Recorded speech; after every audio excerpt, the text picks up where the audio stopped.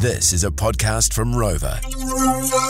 All right, here's an interesting one for you. There's a challenge effectively being thrown down to politicians and consumers alike. It's to remove restrictions on the use of gene editing, especially in plants and animals, to bring benefits for the environment and animal welfare.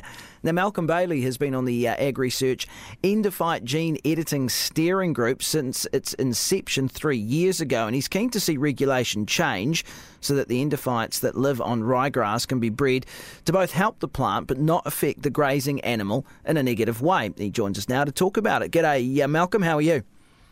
Morning, Dom. So, firstly, this endophyte fungi, what is it and what is the impact on our pastoral industry?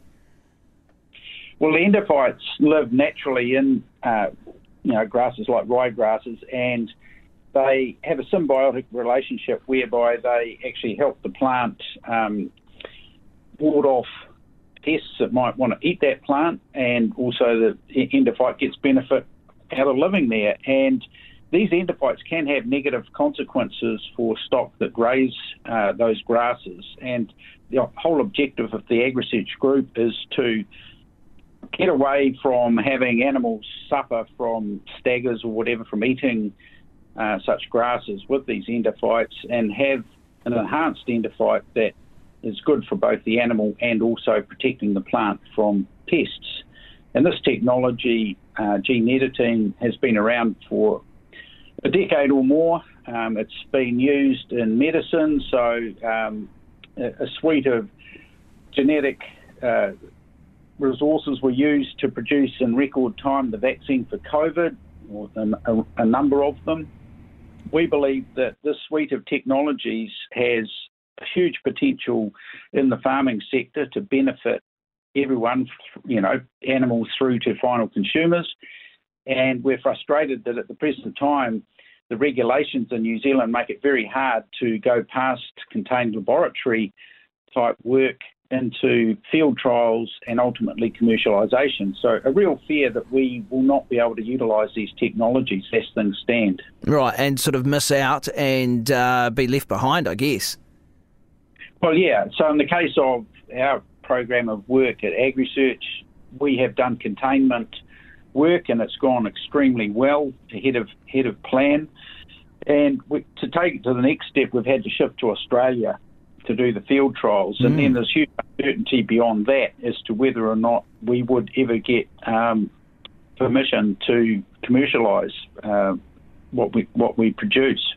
So the political will just isn't there at the moment?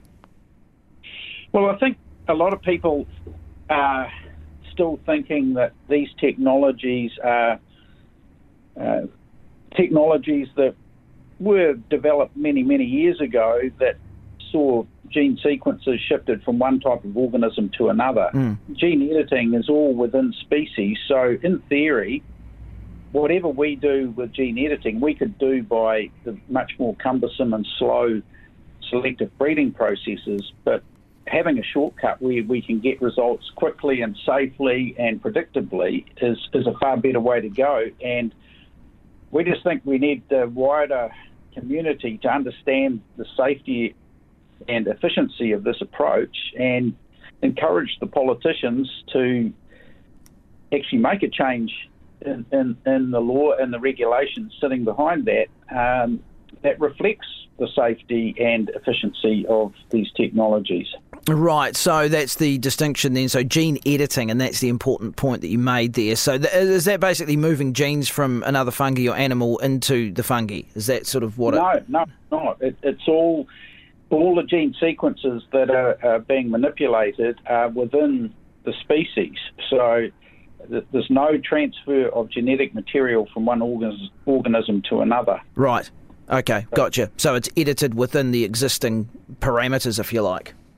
Yeah, exactly, within the species, as we say. Yeah, right. So how would the right endophyte help improve our, say, greenhouse gas footprint?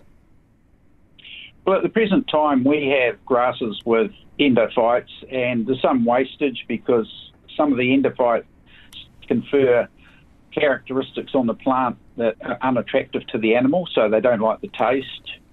So you grow some grass but it's wasted, or the animal eats it and gets unwell for a period of time. So either way, there's wastage involved, and there's a negative animal welfare issue there at times as well.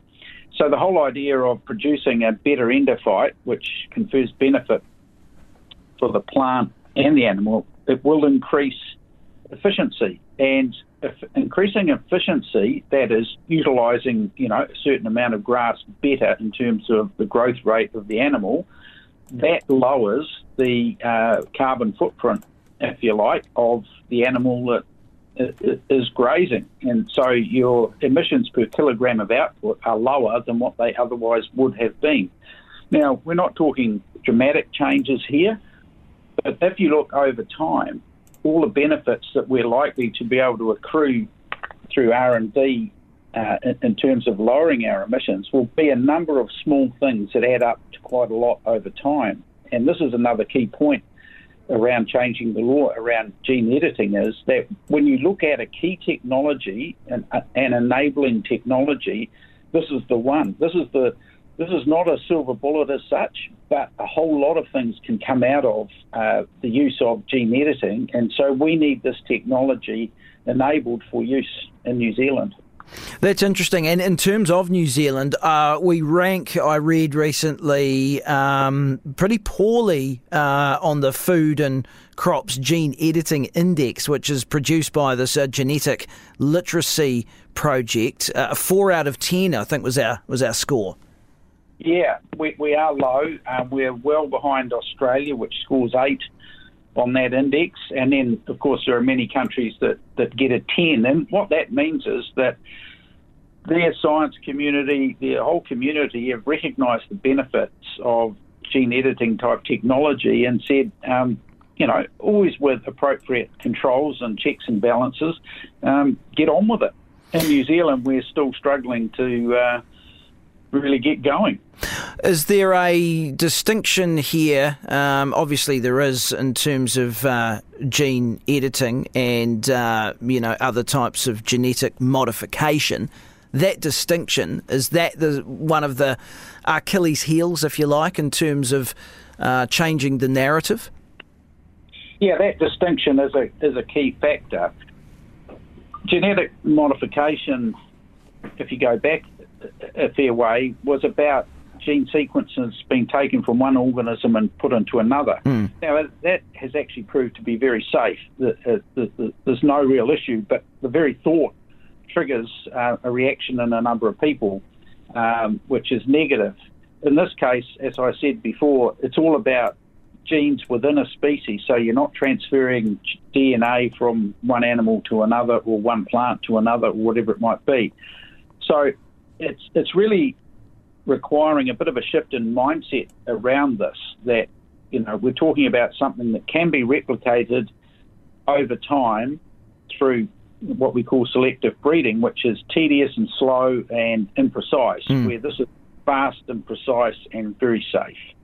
So we need a law change, in your view, here in New Zealand to, I guess, remove these restrictions and the use of gene editing. And then I suppose it's the commercialisation of these products and the ability to reduce the things that, ironically, the government is asking the sector to reduce anyway.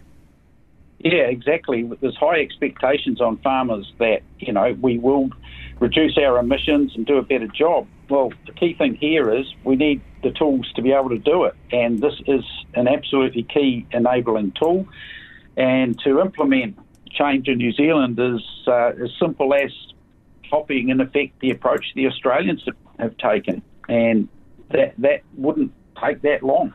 You're confident, Malcolm, that eventually, in the fullness of time, it seems inevitable to me. It just, as I said earlier, the political will to do it. It might just take a little bit of time, personnel, etc. Are you confident there'll be a sympathetic ear at some stage and a law change eventually?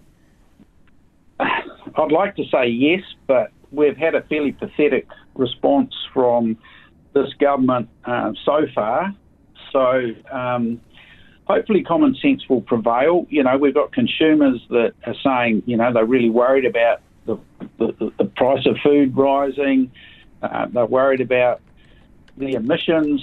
So hopefully we see the politicians say it's time to take some leadership on this. We can actually, through this approach of allowing gene editing, we can get more efficiency in the sector, which has got to be a good thing in the long run around the price of food as well as the emissions, and just basically front up and do something rather than just kicking the can down the road forever. Appreciate your thoughts. Malcolm Bailey joining us here on the program on the AgResearch Endophyte Gene Editing Steering Group. Good to have your thoughts, Malcolm. Thank you very much. Okay, cheers, Dom.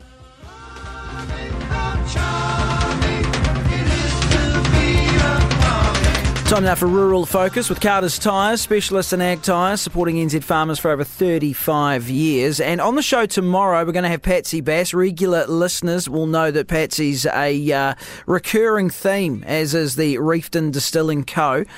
For their distilling prowess over the years. They're over there on the West Coast, as the name would suggest. They have signed an initial 3-year deal to supply casks of their Moonlight Creek single malt whisky to a Scottish organisation, Edinburgh's Scotch Malt Whisky Society, the first in New Zealand to sign a multi-year contract to supply whisky to this particular outfit. So the society purchases individual casks from more than 150 malt whisky distilleries around the globe, bottles them and then retails directly to its members. There's about 40,000 of those, and Reefton Distilling Co. is the first in New Zealand to be included in the organisation's offerings. As I say, Patsy Bass will be on the show discussing that tomorrow. That is our show for today. As always, great to have your company. Thank you as always, and we'll catch you back tomorrow.